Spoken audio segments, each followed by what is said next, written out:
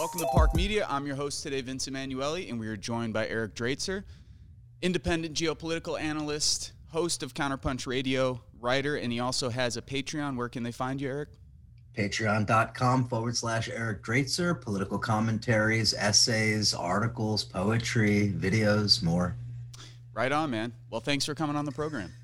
Dude, thanks for having me. This is going to be fun, I'm sure. Yeah, dude. So I've been following your work for some time. One of the reasons why I wanted to have you on the program is because you've always seemed to me to be one of the more thoughtful, reasonable, and principled sort of left analysts that I think is around right now in the U.S. And I think there's a lot of confusion. There's a lot of like crazy shit that I see that passes for left commentary. People like Caitlin Johnstone, people like all kinds of craziness. And I've even heard you and Jeffrey and other people sort of refer to this like Sputnik left, which I think is a great term. And I guess what I'm saying is like, I've just wanted to kind of pick your brain about like how you see the political landscape in the U.S. right now, particularly the left as it stands, and just kind of get your thoughts on like, you know, where do you position yourself in the left in the United States today, and sort of how you came about, you know, some of your own political understanding. So I guess we can maybe start there. Let's go with,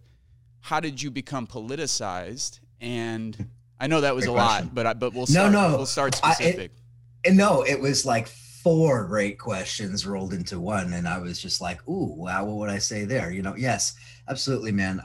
Very happy to be chatting with you. My political background, well, I mean, I come from a very politically right-wing family, not necessarily socially conservative in the way that we might understand it in the U.S., but politically aligned with, you know, Reaganism and things like that. My parents are immigrants from the Soviet Union. My podcast actually this week is an interview with my uncle all about, you know, their history and in the Soviet Union and so forth. And they are, you know, right-wing, pro-Zionist, Republican voters. You know, I had an upbringing in which I understood, you know, the world. I understood the world to be sort of, you know, the way that anybody who's indoctrinated into sort of U.S. imperialism understands it. You know, the United States does what it does around the world for good. You know, U.S. stands for good, Israel stands for good, democracy, etc. Which I think is probably fairly common, particularly for like Jewish kids, especially first generation ones, you know, of Soviet immigrants. And once I got to, you know, college really was at the same time as 9/11 and then the Iraq War. And that was a very quick turnaround for me as soon as I was confronted with these things. 9/11 was my senior year in high school, and the Iraq War began my freshman year in college. And, you know, that whole period and everything that happened during that period, I can't say it radicalized me because that's not correct, but it pushed me out of, you know, the childlike sort of innocence that I had, I suppose, and pushed me in more left-wing, politically active direction towards protest. I mean, the Iraq War protest was my first, you know, that was my first thing I ever did. And, you know, going from there, protesting against the Bush administration. And by 2005, I left California, where I grew up, and came to New York and became further radicalized in New York, I suppose, and was exposed to more radical left-wing political ideas. And from there, it just kind of went from there. And ultimately, by 2010, 2011, I had sort of felt like it was important for me to make a contribution of some kind in the best way that I could. And I felt that that was in the form of media and in getting involved in media. And at that time, left media and alternative left media was not exactly as evolved as it is today. And, you know, I felt that that was where I could make a mark, and not just a mark for myself, but a mark in terms of the movement and contributing something to an anti-imperialist, anti-war position. And Occupy happened, the war on Libya happened, all of that was going on in 2011. And I started my website and my first podcast at that time. And, you know, I've been doing it since then. Oh, no shit. So you started podcasting back in 2011.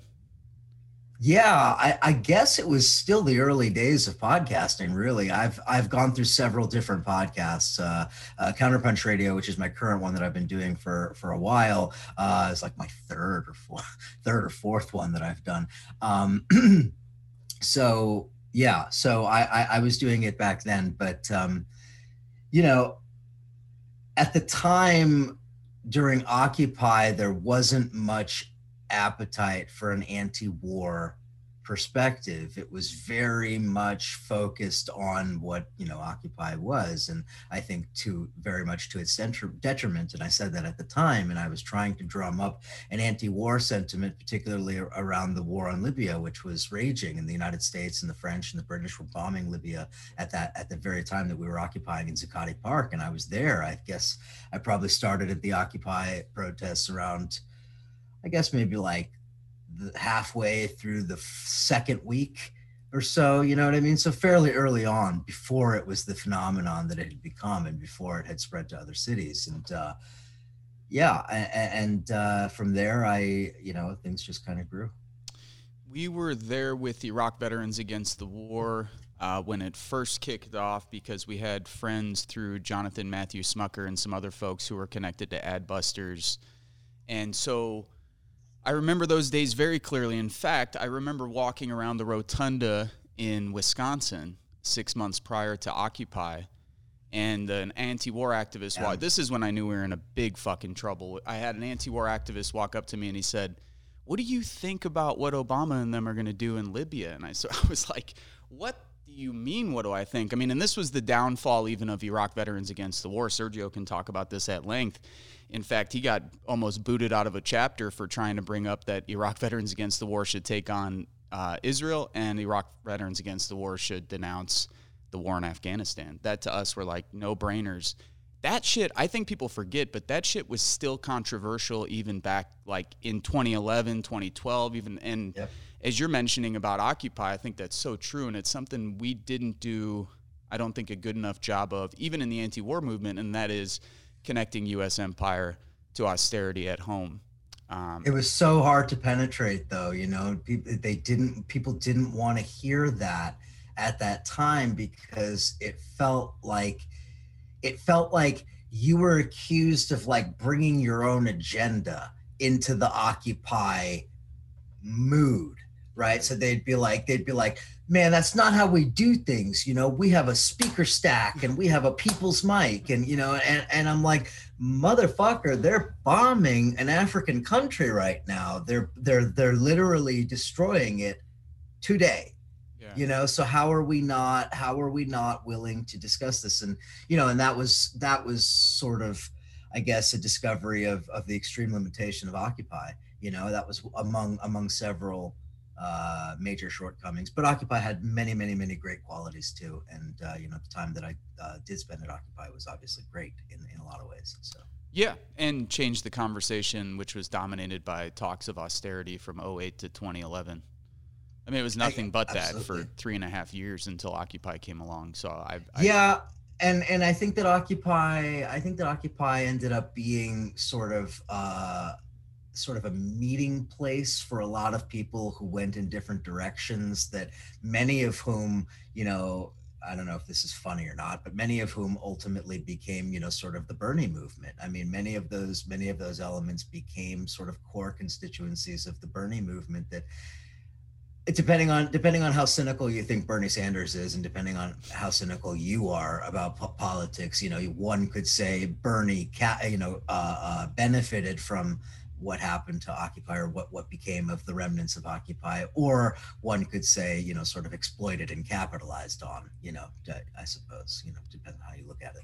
Yeah, I mean, look, the thing, my whole thing with Bernie from the get-go was always, because I could care less about him as a person, which became an issue when we got engaged with the campaign, because there was like a cult of personality around the fucking guy that was very strange. And I've always, like, my whole thing, I mean, the thing that I've tried to explain to people is, and as far as my orientation toward the Bernie campaign was, like, as someone who's organizing pretty much full-time now, it's like trying to find outlets that are bringing people into the mix who otherwise would never come around. And for the Bernie campaign, especially in 2016, was not true in 2020. But in 2016, in a place where we live in Northwest Indiana, you know, there were like house parties and apartment parties of fucking people that never, ever were involved with politics. And like good, like working class, poor people from the city who like were tuned into this particular guy in this particular campaign. So we looked at it as like an organizing opportunity. Then when we would go to events with like Our Revolution, it was like, whoa, like we would meet people who are like wearing Bernie fucking regalia and just like talking about him in this crazy way. And I don't know, man. I don't know how I would orientate toward a national political campaign after fucking around with that campaign twice now. I really don't know, because on the positive side, some of the people we met are in fact now like organizing tenants campaigns and like really good shit here in the community. But at the other end, I mean, a lot of it was almost as crazy as the Obama stuff. I mean, some of the people we met were like as crazy as some of the Obama supporters that we encountered in 2008. Look, I mean, again, I'm sure that numerous books are currently being written on, the Bernie movement and, the legacy and all of that and what will come of it. To me, and again, this is my perspective because I was way to the left of Bernie, way before anybody knew who Bernie Sanders was. You know what I mean? So for me, Bernie is just kind of like a blip in my, own sort of trajectory. But to me, the lasting legacy and the lasting lesson of Bernie Sanders is the absolute necessity of an independent workers' party in the United States. I mean, it's just that simple. That if people I just can don't do think, it. That's my thing is with the third party stuff. I like, as even people who want third parties, like, Paul Street has talked about this over and over again. It's like, yeah, of course I want the third party, but in the context of the laws that exist in the United States, I just look around and I look at the organizers I know and I'm like, yeah, I don't see any movement towards that at all. Yeah, no, I agree. But what's a party? But what's a political party in the United States supposed to look like in the time of plague? Yeah. In the time of economic depression? What do you think a political party is supposed to look like? To me, it's not supposed to look like a party that's contending with the Democrats and the Republicans for political power in Washington. I wouldn't use that as a barometer for how you would establish a party. I would say, can you establish a political apparatus that can gather traction in neighborhoods, can establish itself, can actually provide for the material needs in extreme situations that are happening every single day. I mean, in time of pandemic, you see it every single day. In time of mass homelessness and mass unemployment, especially what we're dealing with now in the wake of what I imagine is going to be at some point a wave of foreclosures and evictions, that a political party to me is an organized political apparatus that can respond to these situations. That's what you mean without having state power. Correct. Absolutely. And but one that is organized. I don't mean along anarchist lines, because I'm not an anarchist and I don't believe that that's necessarily the way to go. I do think that there has to be a level of centralization, a level of organization, a level of leadership. But what I feel is, and again, I don't mean to say that this is to the exclusion of casting a vote for AOC if you feel inclined. I don't give a damn if you do that. That makes no difference to me. But I don't believe that lasting change in the United States and contending for political power is going to come by taking over the Democratic Party or by bending the Democratic Party to your whims. The Democratic Party has been around longer than any political party in the world. Yeah. It has been around since pre-Civil War. Yeah. And it will continue to be around in its form that we know it today, in my view. Well, it is not the same today than it was 40 years ago, than it was 80 years ago.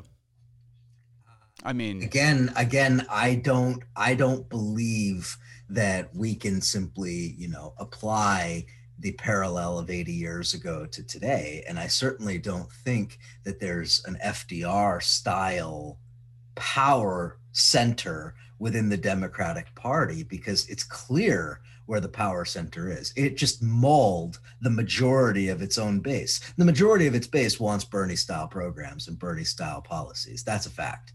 And yet it Yeah. mauled its own base successfully. Well, but the base went with Biden. The base isn't organized. I mean, so But this that's what I idea, mean. yeah, But yeah, isn't that the point? what do you mean? But isn't that the point, that the Democratic Party exists almost independent of what, its own voters would want? Well, that's because its voters aren't organized. I mean, what base of power does its organizer the to me today, it's like asking what the left is. When somebody says like we should do this, I ask, who are you talking about? Are you talking about unions? Are you talking about sectarian political parties with like 1,000 members? Are you talking about student organizations? Are you talking about NGOs? You know what I mean? Well, I would take. I'm not yeah, saying sure. just for you. I mean like No, I would take an organization you know, like DSA. Like, what is DSA? Like, how is DSA built? How is DSA operating? I think DSA is, I mean, me personally, I think DSA is more positive than it is than it is negative. Sure. I have criticisms of it, but I think it's tremendously positive. I think that a structure like that exists in as many cities as it does could and should be doing tremendously more than it does do. And I think part of the limitation has to do with the political vision of what an organization is versus what a political party is supposed to be. See, you know this as well as I do. 100 well-trained organizers can do a lot more than 10,000 untrained volunteers. Sure. Right. And in my view, that's clearly what's needed at this point, in whatever form that's going to take. And it's not going to be, I don't think it's going to be under the tent of the Democratic Party. That's my. No, and don't get me wrong. I'm not saying that I think that even the majority of people's efforts, organizing efforts, should go into trying to organize within the Democratic Party apparatus. For me, it's a matter of like, who are you going to run your people under? So in a state like Indiana, there's X amount of requirements. So like the Libertarians just gained 15% of the vote in the last gubernatorial race. So now the trifecta controlled Republican majority in the House, supermajority in the House, Senate, and the governor are passing new laws to make sure it's even more difficult for third parties to get on the ballot. So it's like, for me, it's a matter of what institutions are you going to use in what kind of context. So should the vast majority of people's organizing resources go into organizing within the Democratic Party? No, I don't think so. But in order to gain some kind of a base to even have electoral power, you have to engage in campaigns and actually grow a base of supporters. So whether that's at a workplace or at an apartment complex or at a university, whatever it may be. And I also agree with you that the vision of DSA can also be expanded. But as far as what people are doing, I mean, I can tell you what it looks like on the ground from organizing with a chapter that's just starting. But that's, I think a lot. No. But I think the difference here is what we're talking about in terms of organizing, right? Organizing. What is a political party? A political party, in my view, would be one that is centrally controlled in a democratic way, one that is organized along financial and political and ideological lines. I think that things like the Green Party are doomed to failure partially because they don't address some of these fundamental necessities. I just don't, in all of the time that I've ever done any work outside of the anti-war activism, I've never known a successful organization that didn't have strong central leadership. Mm-hmm. I've never known one. And I don't know if it's even possible, especially given the conditions now. And to my mind, that means that a political party or a political organization would have some level of central control. And I think that's what's going to be, well, let me put it this way. If you allow it to break down in the way that, if you allow things to break down, say, in the way that they did after Occupy, and people go in 1,000 different directions, it will then reemerge again in a totally disorganized fashion. Yeah. As a quote unquote spontaneous upsurge. And we will once again repeat the same cycle. I personally feel like I've gone through 3 times already, and I feel like it's an endless cycle as things just degenerate. And me personally, because I have very young children, I'm constantly thinking about what the next 20 years looks like. Sure. Because that's their childhood and their young adulthood. And I have I will say, a tremendous amount of skepticism that people, quote unquote, on the left, broadly speaking, have any vision at all for how we break out of this cycle. Well, I think that's a matter of. I think that is definitely a clear sign of sort of where we're at. I agree with you that if we don't, I don't think it's a matter of just having centralized leadership within a party apparatus. I mean, I think it's a matter of people actually organizing, and I think that in and of itself. What does that mean? Oh, that means actually people being a member of an organization and winning material things in the real world where they live, at their workplace, in their community, at their university, in their churches, neighborhoods, wherever they are. But being a part of an organization with a growing base of supporters who are accountable to an organization, like regularly developing vision, strategy, winning campaigns that actually make a difference. All of that is organizing. Like what we see people doing is largely mobilizing. Oh, I agree. I just happen to think that given where we are in the development, and again, I'm speaking in the United States, given where we are in the United States, I think that what we're going to begin to see is the breakdown of social institutions and state institutions. Vaccine distribution is a good example of this. This is a very, I mean, I don't want to say very simple, but it should be logistically simple.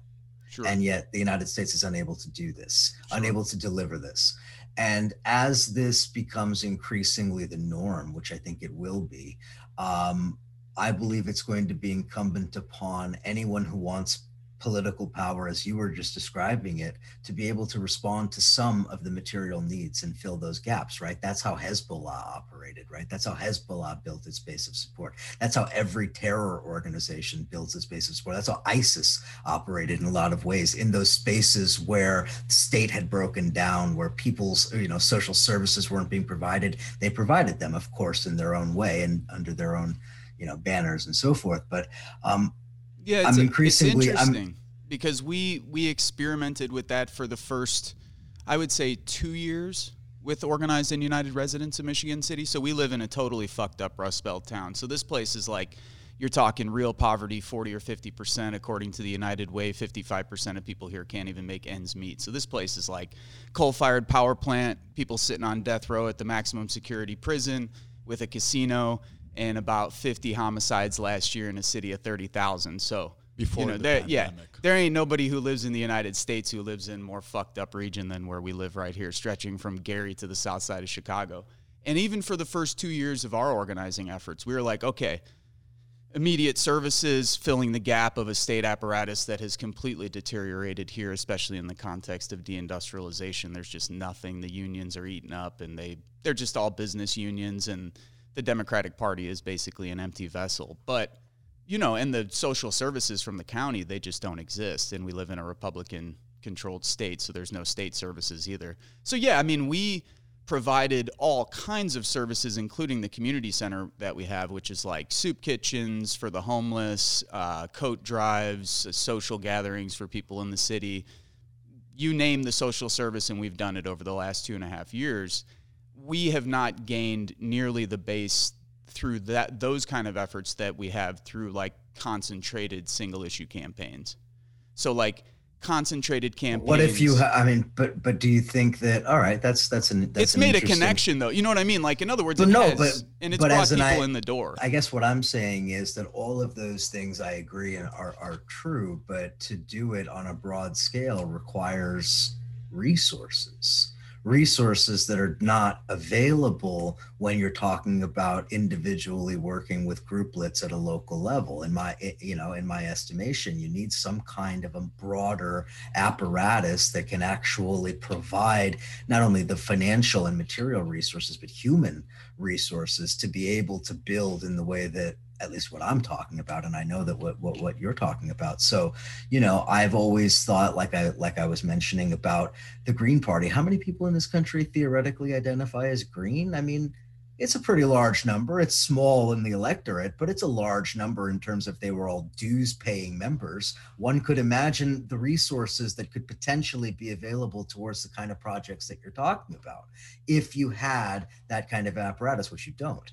I think that one of the things that's missing in the United States is that kind of organized political effort. I know that there are people in the Green Party who have tried to advocate that. The late Bruce Dixon was a big advocate of that, and making sure that, hey, if you have 10,000 people and 9,000 of them don't do shit, but 1,000 of them are real, and of those 1,800 of them will be dues paying and will be, whatever, then you have something to work with, right?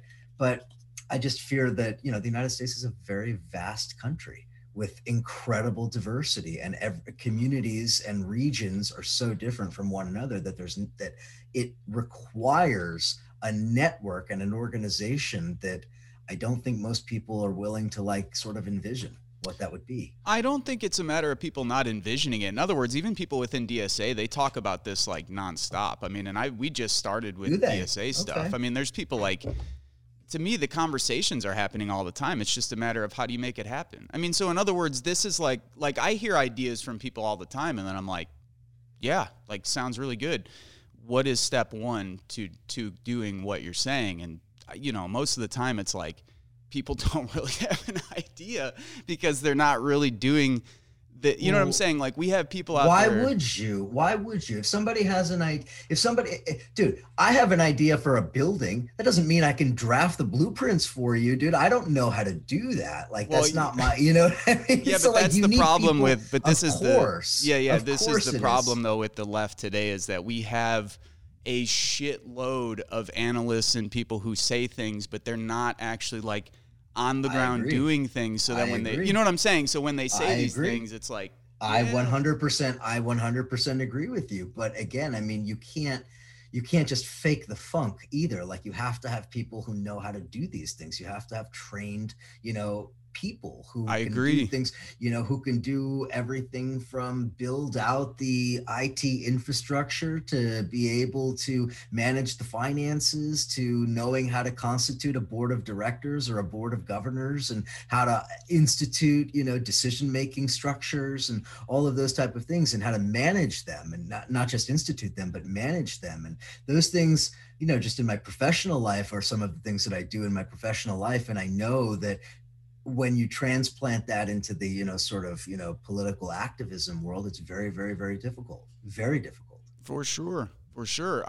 This is why I think it's important for it to get back to the conversation about organizing. I mean, to me, organizing is building mass numbers of people. So it's like and if we want to create mass movements, then we're going to have to be spending most of our time talking to people who are not with us. And that doesn't mean Boogaloos or fucking Proud Boys or whatever, but that means a whole shitload of people who, I think a lot of people on the left assume, because the opinion polls say that they want Medicare for all, but if you actually knock on enough doors, and then if you actually talk to people and dig further into it, people are very confused about what that means. Of course. Exactly. Absolutely. How they would get it, Yeah, so, I absolutely. mean, people are inclined towards those ideas, but again, if we don't have organizations and apparatuses to do it, and that's why, of course, Eric, for me, it's like, yes, in other words, I think it would be important for you to get engaged with, say, a DSA, so that way those ideas, wherever you are,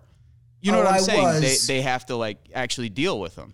I was engaged with the local one. I was at the founding event where they did the charter that officially incorporated it into DSA. Unfortunately, my wife got pregnant not long after that, and then there were some health issues with the baby, and then COVID, and so it's been quite a long time. So I don't know exactly what's going on, and I haven't been able to be engaged in that way. But I mean, I agree. Listen, to me, I am ultimately interested in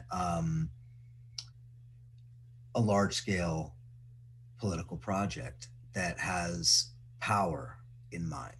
I mean, that's what I'm interested in. And I just fear that very often that issue gets lost, right? So you say, right, so I don't want to say very easy, but it's much easier to work on a single issue. Well, of course it is. Think about the, theoretical, construct there. People are united around one issue, a common goal, a singular goal that people can concretely sort of envision. whereas something very abstract like liberation or revolution or anything like that, I mean, people are gonna be like, what, are you fucking kidding me? Come on.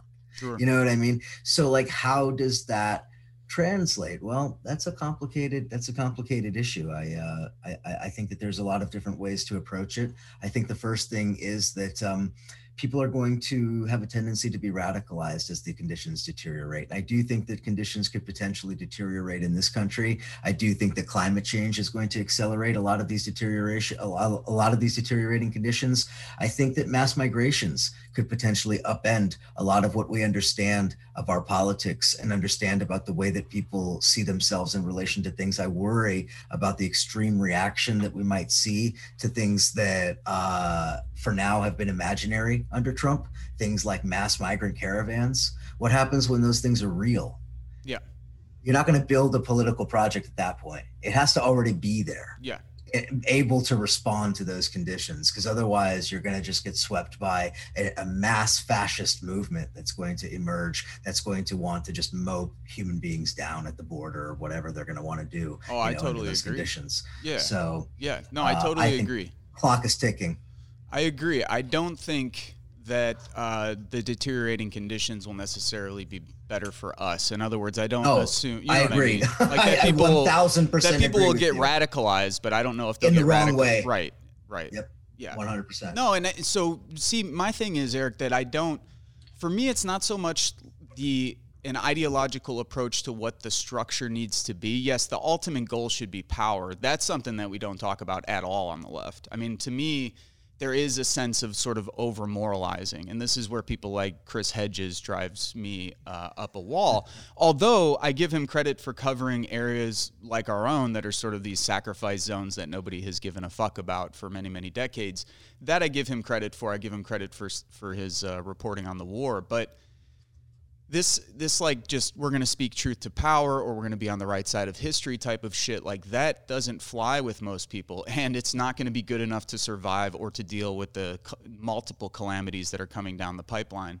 So for me, it's like if someone could point me to different existing and or like real feasible projects that I could participate in that would be alternatives to the existing state apparatus. So like whether that is an extension of mutual aid networks, alternative economies, cooperatives, community owned, whatever it may be. I agree with you that we're running up against institutions that are just ossifying daily. But I also wonder, again, I thought this back in 2010. I mean, in 2010, I was, reading books about the environment collapsing, and I'm like, oh, God, we're not going to have a country in 5 years, or we're not going to have food in 10 years. And yeah, it's coming, but at the same time, I do wish that I would have done more of the foundational work that we're doing now, which is like training people up, putting them through actual campaigns in the real world so they could learn through doing, you know what I mean? All this stuff that like back then I was like, oh yeah, fuck, freaking out the way that I hear people freaking out in the context of the pandemic. It's like, yeah, I mean, we thought it's funny because I'm freaking out now, just like I was freaking out then. Yeah. But yet not, you know what I mean? Yeah. Like with the wisdom of knowing exactly what like 10 years ago, 15 years ago, I remember thinking, well, it's going to be a straight up, fascist police state by 2012. Yeah. You know what I mean? Yeah. Like, I was sure of it, yeah. You know what I mean? Yeah. And it's like, yeah, kinda, but not really, but sort of, you know what I mean? So it's like, if you think about it, well, it's not exactly what I envisioned, but then again, I also wasn't thinking about AI powered facial recognition software that could instantaneously pull 10 million data points and pull it out of a fucking cloud. And, you know what I mean? I wasn't thinking about all of the possible ways that some of that would be true, and yet my vision of it being wrong, or at least, distorted by, dystopian novels and Hollywood and whatever else that everyone has a tendency to, sort of project into the future. However, at the same time, I also recall, thinking to myself that back then that, wow, is my whole life going to be the downward trajectory of the country? And now, 15 years later, I'm looking at that, I'm like, damn, yes, that's correct, that was correct. Like that, for somebody born, I mean, I was born in 1983.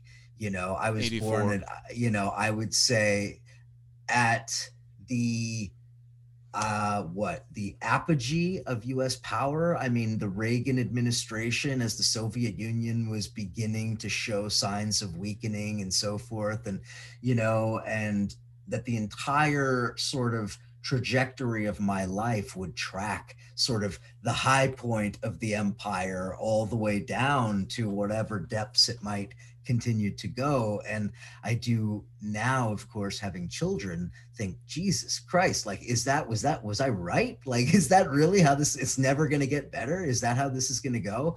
You know what I mean? And that I do worry about, that I think people do somehow, certainly liberals think this way, but even some people on the left somehow think that, some kind of deus ex machina is going to happen and that things are just going to get better. But like, things don't get better in empires that unravel. Historically, that's not how it goes. Things don't get better. They just get worse and worse and worse until things ultimately at some point crumble, and I mean, in the Roman Empire's case, that took place over what, 2.5 centuries, basically. I mean, I don't know how long it would take in this country, but I sure as hell don't want to sit around, banking on, the whole world collapsing in, 18 months like some people do.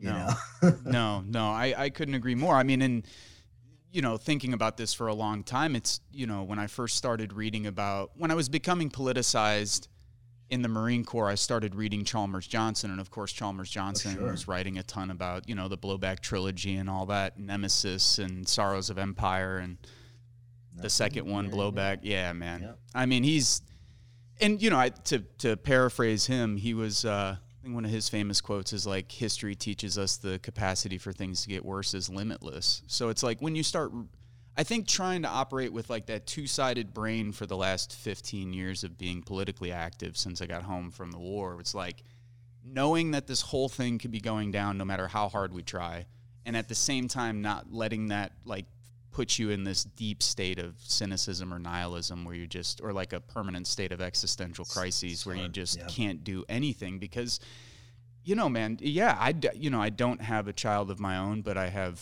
my partner has a child. I have friends who have children. My sister has children. And like, not only for them, but just that like spirit of like, are we really going to take this like lying down from these fucking people? Like there is that spirit of like, fuck you, man. And I've had that sort of attitude since the war. So believe me, Eric, there is nothing like in my mind. I mean, Sergio and I talk about it all the time. It's like, there's nothing in my mind that tells me that things can't get just as bad here as they've gotten anywhere else. And we're in a country where people have like unlimited weapons and munitions that people in a lot of other places do not have, including, 6,700 nuclear warheads laying around or whatever the fuck else. It is, see, and that's one of my concerns, man. So getting back to like, how much do you want to fuck with the existing state? It's like, I do worry about who sort of control, unless we have like workers organized within the state or workers organized at their workplace enough to like actually control and shut down industries. What worries me is if indeed this place continues to deteriorate to the extent that you're still going to have a state apparatus, like who in the fucking right mind is going to control it? Which way does the military go? I know this can get down like a rabbit hole of ideas and nobody has any idea how it will play out, but those are the things that like, you know what I'm saying? And dude, yes, man. I know exactly what you're saying. It's the things I think about in a much more than would be healthy otherwise, I think. Yeah. The truth is, just getting back to the thing about having kids is that I don't mean that to say in like a schmaltzy way, like emotionally. I mean, because you have to, it forces you to think about things in a different way. Like, okay,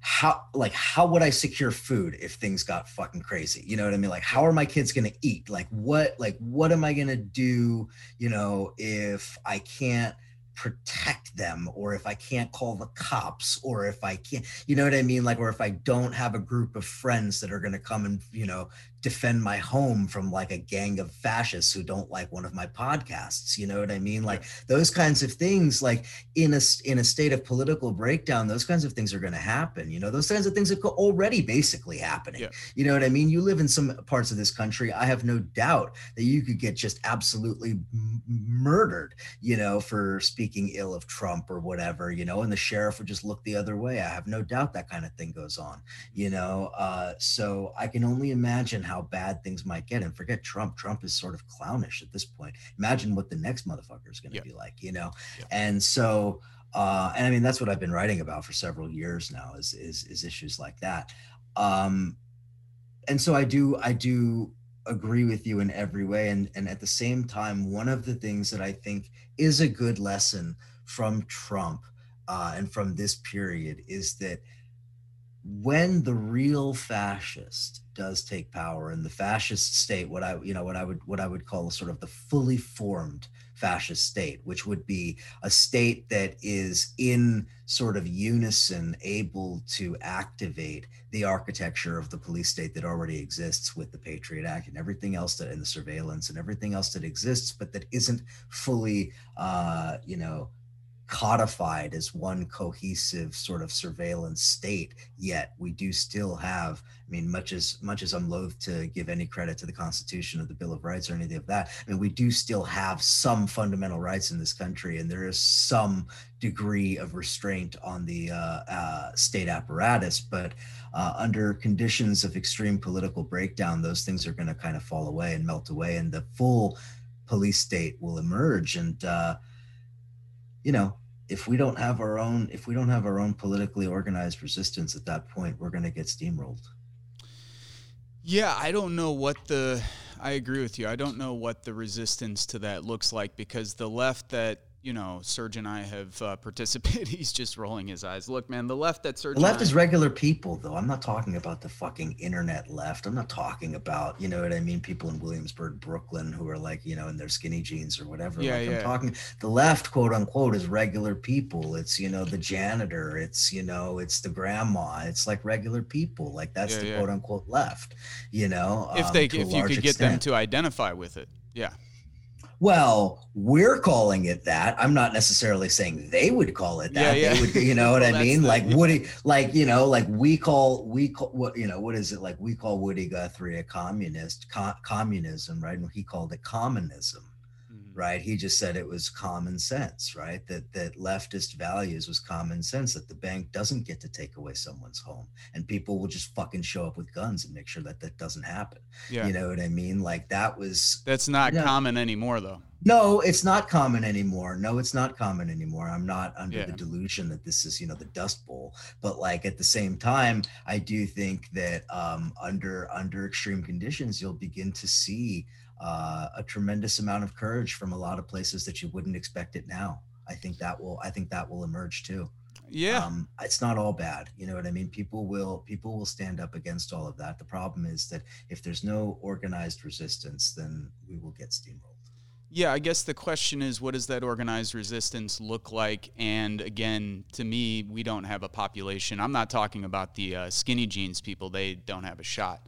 The population I know who are the most like productive, accountable, disciplined people are not aligned with the left at all. And the people I know who we would be talking about, half the doors that we knock on in Michigan City are people who can barely walk to the door because they have diabetes and they're on fucking ventilators. And like my concern with a lot of the people who are going to be most vulnerable is like doing everything we can in our power to avoid a situation of breakdown.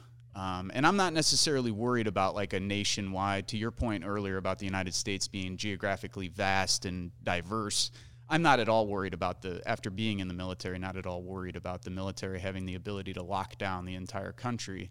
I'm much more worried about That would be best case scenario for us in a bad situation. Absolutely. I'm like much more, I'm like, we might be praying for like some kind of like authoritarian government that had the power to I agree. You know what I mean? I agree. No, I worry about just like that. breakdown. You know what I mean? Like I worry about a general breakdown of things. I guess I don't, I mean, I worry about quote unquote general breakdown, but I guess I would be a little bit more specific. I don't mean that I worry about like chaos in that way. Like I don't worry about people sacking my home and, raping. I mean, I do worry about, that in sort of in the back of my mind, but I don't think that that's the likely scenario here. I think the likely scenario here is that all of the apparatuses of power that are around us now, from these fucking local cops that are basically Trump Nazis in this town that I live in, you know what I mean, to the veterans group and the volunteer fire department and all of these different, I mean, they're all like MAGA heads around where I live, you know what I mean, or maybe not all of them, but a lot of them are, right? These are the fucking people that are going to walk around toting guns and stopping you in the street and being like, hey, who are you, where are you going? Sure. You know what I mean? Like that's what it's going to look like, you know what I mean? And these people in the local setting and in the larger regional setting, as you saw in Portland with these militia people stopping people in the streets because they thought Antifa was setting forest fires or whatever the fuck, you know what I mean? Like people like that, like dumb motherfuckers who are going to have guns and who are going to have power because the state is going to vest them with a kind of de facto power. They're going to be this sort of paramilitary arm of this state. Yeah. That's what it's going to look like. Yeah, to the extent that they want to fight on behalf of the state, too. There's an interesting book by Kathleen Belew called Bring the War Home, where she documents this. I don't know if you've read it before, but it's an excellent book. I mean, and I think there's a ton of truth to the sort of incoherence, obviously, of a lot of the ultra-right groups. Some of them want to destroy the state. Some of them have no problem acting on behalf of the state. And some of them can do both within the same sentence. Well, I was gonna say it's often both simultaneously. It's Orwell doublethink, right? Having opposite ideas in one's mind and simultaneously believing both to be true. Yeah. Right. That the state is ultimately evil and must be destroyed, and we must act to protect the president. You know what I mean? Like simultaneously. Yeah. But there's something there's something sort of fascist about that, right? That's not unique to the United States, right? That's not unique to these movements, right? Isn't that simultaneously kind of the ideology of the Nazis, right? They simultaneously wanted the destruction of Weimar and at the same time the glorification of Germany. Yeah. Right. So you can bring down the sort of institutions of the state as they are represented by this sort of politically degenerate version that you're living under in order to sort of purify it. Right. I mean, isn't that the idea of draining the swamp? It's a sort of a purification of the state. Of course, Trump is a clown and it's a joke and it's a PR sort of rhetoric, but a real fascist would have that ideologically in their DNA. Mm-hmm. Yeah. And I'm interested to see how the Republican Party unfolds from here. In other words, it reminds me of what we do in terms of U.S. foreign policy, which is sort of creating Frankensteins that we can't control. And I think that this is going to be the same case with the Republican Party, that they might have fed into an existing political movement that absolutely. Could very well turn into an entity they can't control.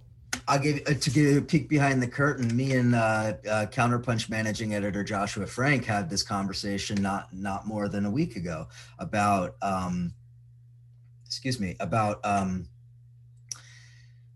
the near term and medium term future of the Republican Party, and he's a little bit more optimistic that the sort of centrist corporate Republican neocon wing that is, not the Trump loyalist wing of the party is going to be resurgent in such a way that while Trumpism won't be repudiated, it will not be in a powerful position. Whereas I think that the loss of Trump will ultimately bolster that wing of the party, because they will have sort of shed what will ultimately be a political albatross from them, which is the personality of Trump and the personality cult around Trump. And once that is shed and sort of the nationalist, what I would call fascist politics of it remains, that's what's going to be capitalized on by a well-dressed and well-spoken and well-educated fascist. You know, Josh Hawley is kind of a clownish figure himself, but he's a little bit closer, a little bit more akin to what I'm talking about. And he is very good at manipulating populist, right-wing populist rhetoric. Yeah, and all of this becomes that much more likely in the context of a deteriorating socioeconomic situation for people. Yes, exactly. Yeah, Yep, especially 100%. Especially with the pandemic. No, I agree. And this is somebody, Josh Hawley, speaking of whom, is one of the chief advocates for increased payments to people. Yep. Why? Yep. Oh, if they were smart, I mean, come on. If Trump and them were smart, Jesus Christ, all he had to do is hand out. If he would have handled the pandemic halfway better than he did and handed out money to people, he would have easily won the election against Biden. Easily. I mean, this is what's dangerous. Yeah, Yep. This is what's really dangerous. And this is what's wild about the sort of voodoo economics that exists within large sections of that party. And, of course, in the Democratic Party as well. But, I mean, especially in the Republican Party, it is wild to read in the pages of the Wall Street Journal, hedge fund managers begging for economic stimulus and Republicans not providing it. I mean, it is a wild situation to me. And, of course, one of the only nations in the world that hasn't provided any kind of serious economic stimulus. It's interesting because, and I'm not a scholar of this, so if anybody would like to fact check me and see if I'm wrong, I'd be happy to admit that. But I believe that's not terribly different from how it broke down in 1930. You know what I mean? Like under in the second half of the Hoover administration, I'm pretty sure that was the big problem that Hoover had, was that he was representing a party that had a lot of people that were not willing to do what had to be done. Yeah. Right. And, again, I mean, I'm very much generalizing, and I'm sure if I were a little bit more specific, there's nuances to that. But my understanding of it is that what we're basically looking at is something similar to that now. And I think that the Republican Party, to the extent that it can, I mean, this whole thing that Trump is going to start a third party, I'm not buying that. I'm not buying that at all. I see that as Trump just talking shit to sort of, stoke his own media empire or whatever he wants. Sure.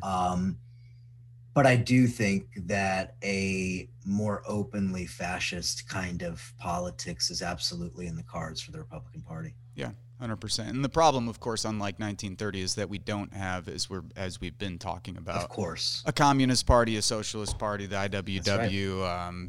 Unions that are organized in militant communities in general. Or a Soviet Union to exist as a counterbalance to, clandestinely provide funds to communist parties around the world, to provide sort of a pull, we're in a bad spot, in a lot of ways. And obviously climate change changes that equation even more so. And what can you do? I mean, that climate change is baked into the equation for us now. Yeah. It is.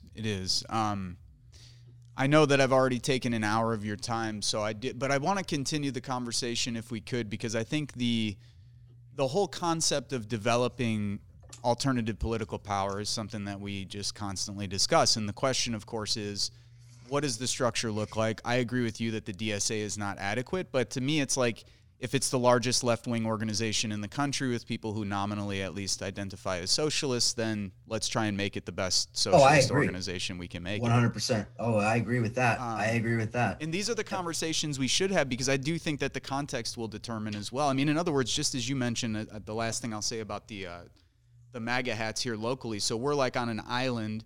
Michigan City's 33% black, but the county itself is like white as hell. So we're in a rural county, but we're in a city that used to be industrialized because we used to build Pullman train cars here. Here, the police chief's black. More than half of the police force is black. They're not necessarily MAGA hats, but of course we'll do what the state and their bosses tell them to do. So it's even interesting, like with the conversation around defunding the police or anything like that. Here, it wasn't an option because our municipal government is broke.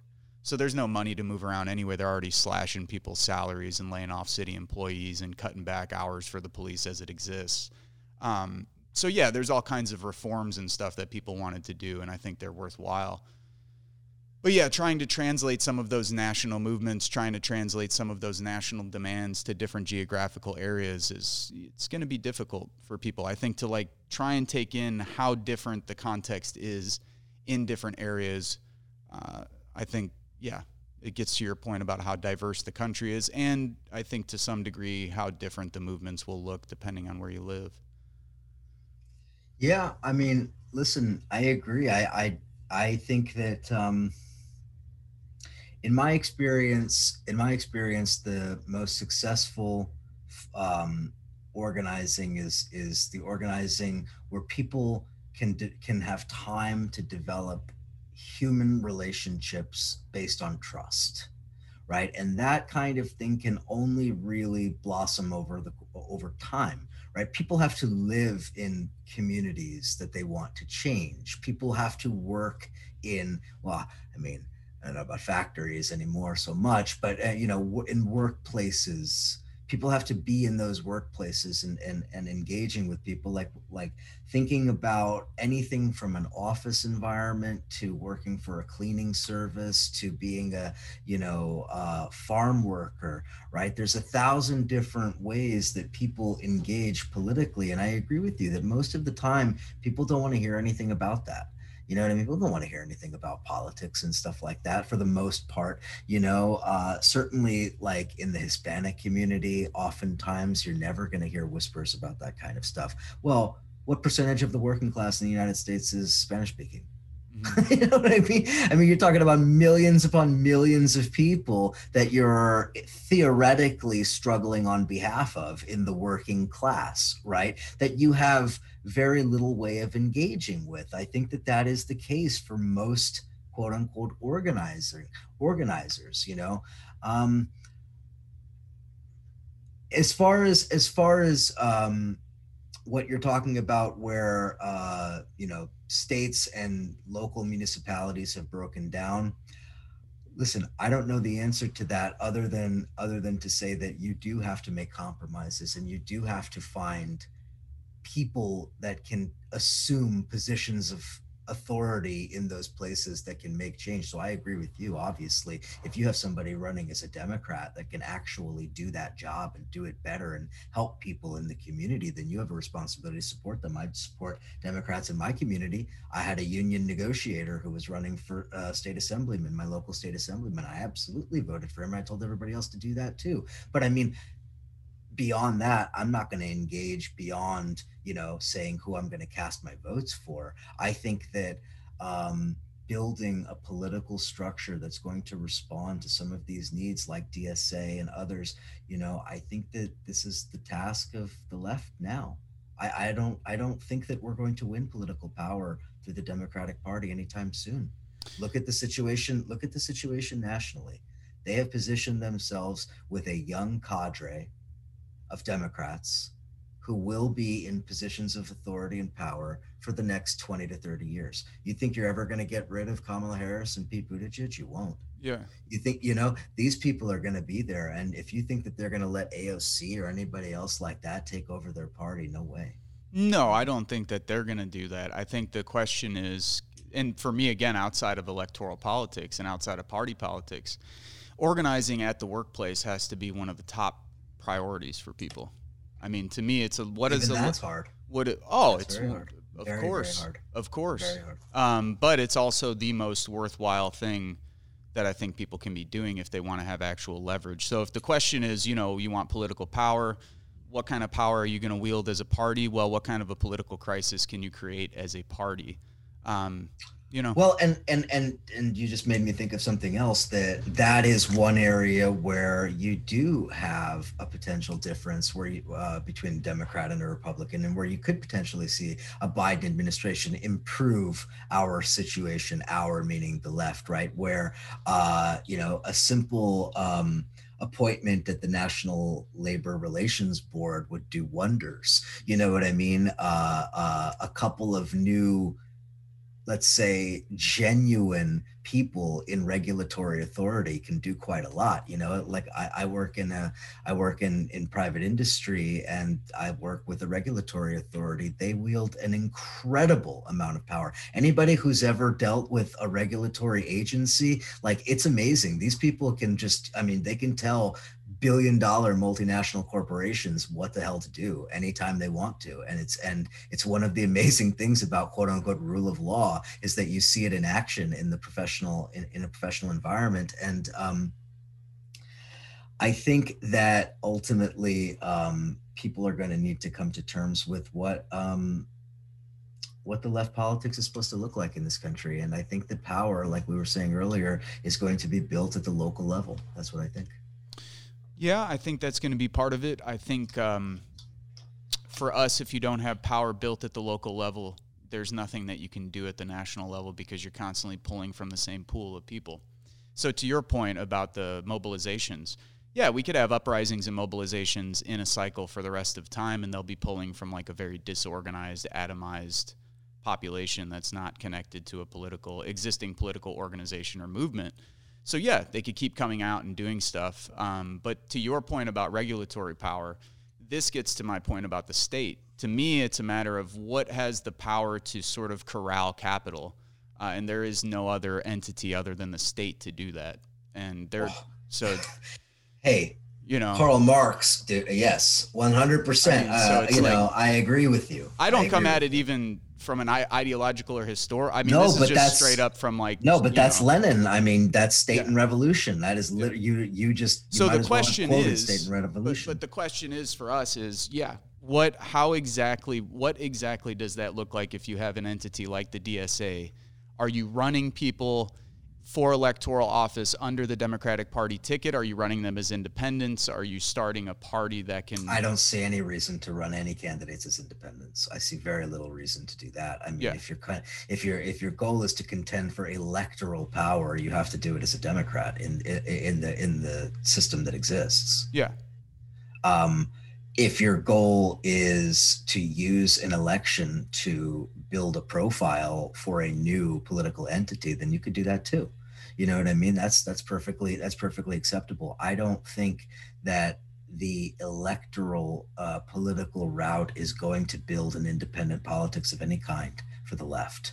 I think that if you want to see it as stopgap measure, if you want to see it as a potential way to, prevent a calamity, if you want to cast a lesser evil vote or any of these things, I used to be incredibly judgmental about all of those things and really judge people for, making lesser evil votes. And now I guess maybe I'm older and more cynical or whatever, but I don't really judge people for lesser evil votes anymore because there's not much else for them to do, and I think that sure. And it doesn't make, it's a contradiction to say that electoral politics don't mean much and then to judge someone for making a vote. Like, to me, it's like, you know what I'm saying? Like, to me, it's just like an easy sort of tactic. I agree. I think electoral politics mean a great deal.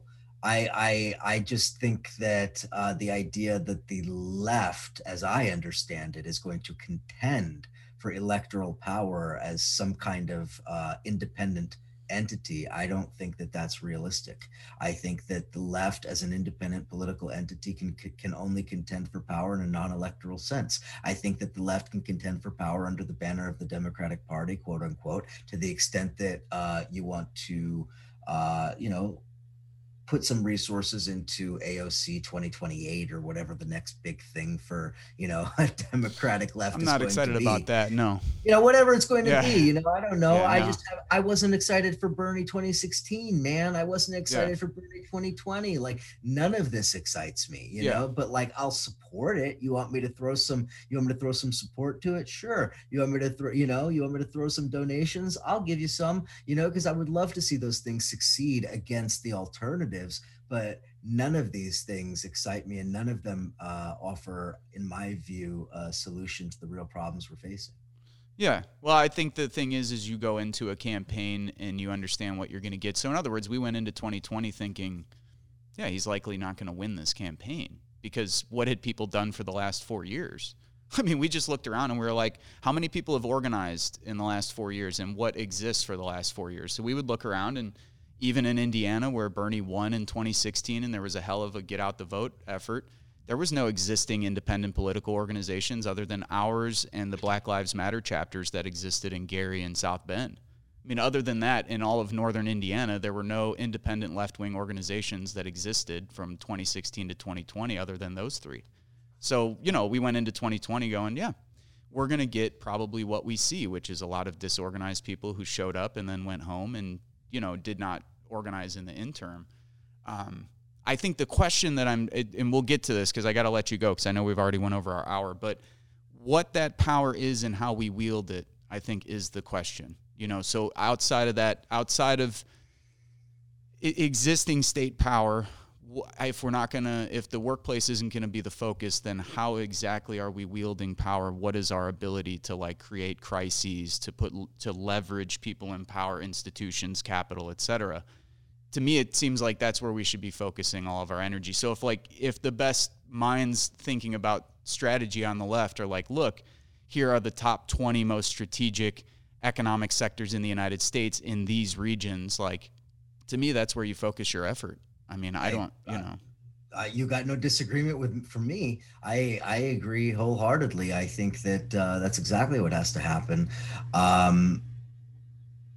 Organizing within unions, organizing non-unionized workplaces, going into influential institutions, cultural institutions, going into libraries, going into schools, not just universities, but elementary schools, middle schools, high schools. I mean, that's all of that is essential work. But, I shouldn't even say but, and I shouldn't even follow this up with a negative, but I'm going to, because that's the kind of person I am, is that I also have a feeling that the crises are going to become more acute, that COVID is a taste of what's to come, and that the way that the sort of human ramifications gets ratcheted up will require a more radical approach, in my view. I assume Cali Akuno and Cooperation Jackson and what they've accomplished down there. I've talked to them and followed them for years now, and I mean they've done a tremendous amount. Of course, it's one isolated example that means very little in the context of a vast country like this, but it is a model. It is something that people can look at. But yeah, I mean, it's tremendously underdeveloped. And I guess I wonder, and I do worry that, history is not on our side when it comes to the trajectory of imperial powers. Yes, no, I agree. And yeah, look, I mean, if we're going to take it as far as it can go, then, I mean, this is obviously a conversation that Serge and I have had. I don't know if you want to jump in at the end here, Serge, but yeah, I mean, this is a conversation we've been having for the last 15 years that we've been out and doing this. And knowing the U.S. population as it stands today, can confidently say that very few people would be in the least bit prepared for that kind of thing. And so this is why I, with every last fiber of my being, don't want to see people roaming the streets with AR-15s and AK-47s because, I don't think anyone wants to see that. And I don't think anyone wants to see that. I don't think anybody's. I agree with you 1,000%. I don't think people are prepared for the reality of what that would look like. I don't. I mean, let me ask you this: do you think in that way that, because here I do kind of agree with some of what Hedges and them say, although I don't think it's strategic or with a vision, but I do like the idea of more and more movements, I think, doing and performing acts of nonviolent civil disobedience. I think it would actually benefit people at this point. It would benefit movements. I agree.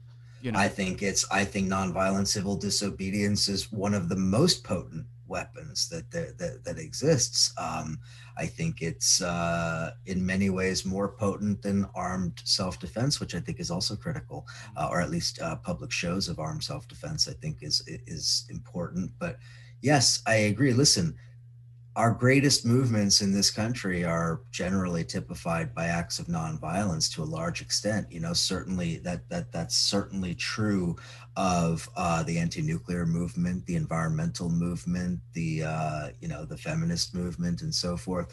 And it's certainly true of obviously the peace movement. But again, we also look at the situation as it is, and I do think that we are now in a time of tremendous political crisis, and I think that Biden represents this kind of interregnum that will be looked back, that ultimately will be remembered for its extreme myopic view of history and of the history that we're living through. And I think that the lack of vision for most people for where this is going and for what has to happen before we get there makes me worry. It makes me worry a lot. Sure. No, I agree with you, but I do think that the best anecdote for that is like creating as many, whatever form they take, Cooperation Jacksons, DSAs, et cetera, around the country. Like, we need all of that, and we need more of it. 1,000%. And we need people who are able to deftly navigate between them. See, that's the whole thing, is that it has to be, it can't just be a patchwork of organizations, right? There has to be an organic overlap and an organic interrelationship, right? That's what it would ultimately take. You want to stop a fascist, you're probably going to want your community standing next to you. You know what I mean? Oh, 100%, that's what it's going to take. 100%. That's 100% what we've been trying to build, and that's why we have people on the program, everyone from, anarchists that I don't agree with on many things to Leninists to, I don't know, we don't have too many trots on, have we? We've got all kinds of people who've been on the program. I mean, Maoists. I don't even know what. I don't know what any of that means. I don't know what any of that really means anymore, though. Like in the U.S. context, those are what books we favor. Those are what thinkers we like. Those are what ideologies we think make sense to us. But in the grand scheme of things, like in terms of what we've been talking about here in this conversation, I mean, what does any of that really matter? Like we don't employ any of it in the work that we do. Come on. I don't give a shit what people think about Stalin versus Trotsky 100 years ago, or people's positions on the Kronstadt rebellion. Like, come on. You know what I mean? Like, that's where the left is silly. Yes, and I have a hard time engaging with those elements. So. Anyway, those things aren't really the left. Anyway, dude, man. This was fun. I appreciate rapping with you, and we'll do it again hopefully soon. All right, sounds good. All right, man. You've been watching Park Media. I'm your host today, Vince Emanuele, and we'll talk to you soon. Hey, thank you for watching and listening. If you think this program is worth a pack of cigarettes or a cheeseburger, you could become a Patreon for as little as $3 a month. The link is available at our website, parkmedia.org. That's PARCmedia.org. Make sure to subscribe to our YouTube channel below. Also, you could find us on Instagram at Park Media, Facebook at Politics, Art, Roots, Culture, and you could find me on Twitter at Vince Emanuele.